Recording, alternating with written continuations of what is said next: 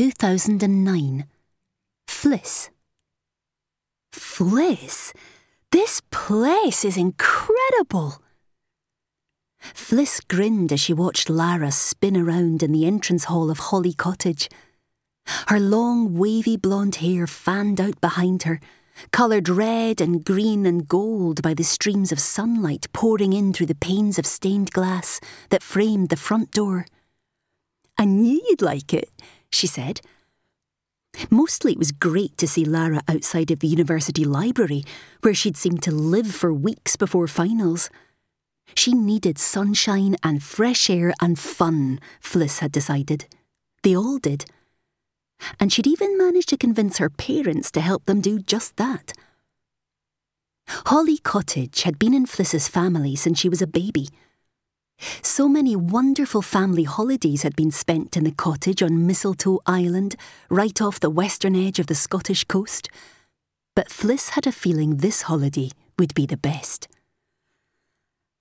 "As long as you don't let any of those friends of yours get too wild," her father had said, reluctantly handing over the keys to the cottage.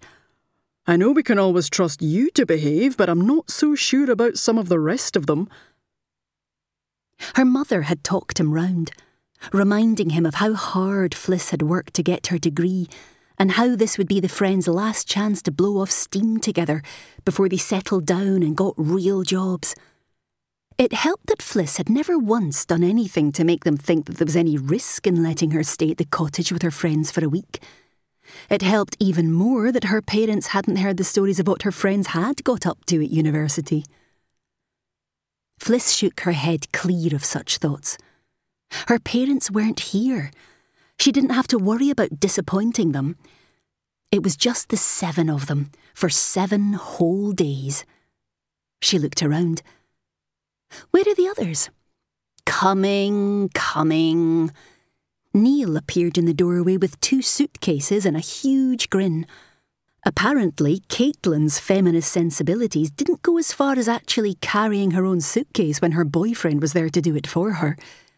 That, or Neil was still trying to make up for something. Probably the latter.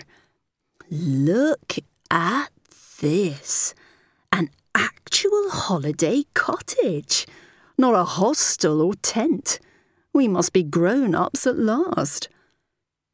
Apart from Harry, John said, leaning his own suitcase against the wall by the old grandfather clock that had chimed every hour since before Fliss was born. He's taken a vow of eternal childhood. He'll never age past 21. Fliss thought that was entirely possible.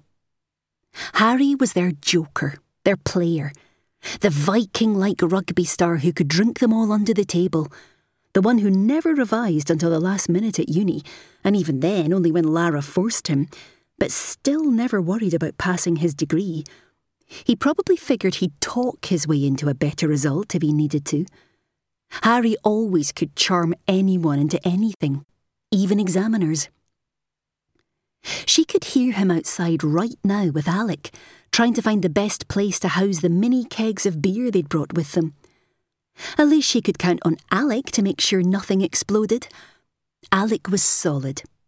They all knew they could rely on Alec for a pint in the evening, to score the winning try on the rugby pitch, to get a proper job straight out of uni. Alec always shrugged and said he wasn't anything special when they complained about his constant winning at life. But Fliss had figured out Alec's secret. He just got on with it. Whatever needed doing, he worked and made sure it happened. Well, mostly anyway. He never did seem to master girlfriends or cooking. Her gaze finally settled again on Lara, beaming up at John and looking more relaxed than she had in months. If Harry was the party animal, Lara was their workaholic, the one who always had her essays planned and researched almost as soon as they were set, but still ended up working all night the day before the deadline to make sure her work was absolutely perfect. Of course, all that studying meant that when Lara did cut loose and relax, she really knew how to party.